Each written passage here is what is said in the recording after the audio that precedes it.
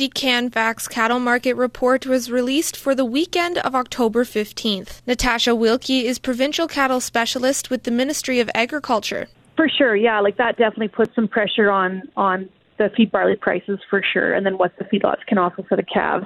When we look at what Canfax reported for auctions, they reported a total of 21,018 head of cattle sold in Saskatchewan last week. And that's, it is down from the previous week, I guess, of just under 24,000. But it is higher than the 15,513 head marketed during the same week in 2020. Further details can be found on the ministry's website. The temperatures outside might still be mild for the mid-fall, but the winter season is closing in, bringing challenges for farmers feeding livestock. Today marks 1 month since fall officially began, and the Ministry of Agriculture is encouraging farmers to get a head start on their winter feeding plans. To start with, it's good to get an inventory of what feed you have on hand. Feed tests are important so that the quality. Weighing your bales is also helpful. How much you need to put out there, I guess.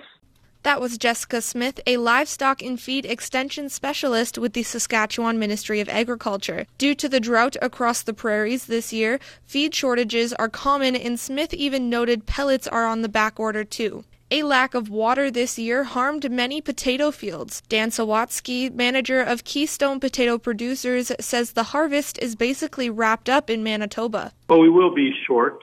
There were some growers that met contract volumes, but the majority of them did not. The crop didn't fare that well given the heat that we experienced through the summer. 36 days of over 30-degree weather actually shortens the season. Potatoes don't perform well if the temperature is above 28 or 30 degrees Celsius. Sawatsky says some farmers delayed harvest a little bit in order to increase the season length for the potato crop.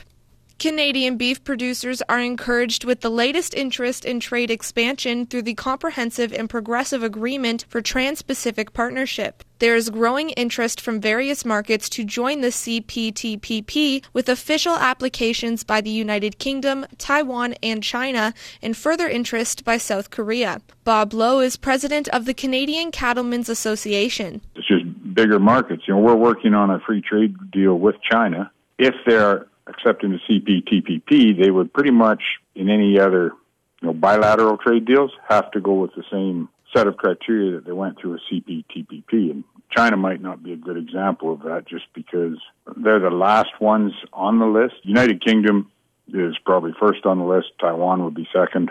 Then China and South Korea showing some interest. South Korea would be the interesting one because if they did join CPTPP, they would have just yet more reason that they'd have to improve our bilateral free trade agreement that we have with South Korea.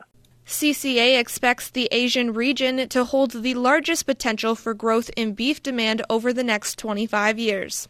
Farm Credit Canada's Drive Away Hunger was a little different this year than in past years, where local youth groups would go door-to-door collecting food and cash donations. Wednesday night, the community was encouraged to drop off their donations in a drive-thru at the Morden Alliance Church parking lot, with the proceeds going towards Morden's Caring and Sharing CNS food cupboard. CNS President Amy Friesen shares where the money goes.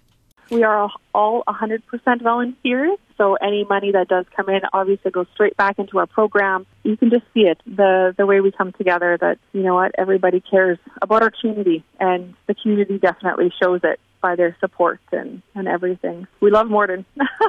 They collected $275 and 30 boxes of food and are still accepting donations. They can be dropped off at the FCC building on Highway 3 or at any church in Morden. For Golden West Radio, I'm Catherine Ludwig.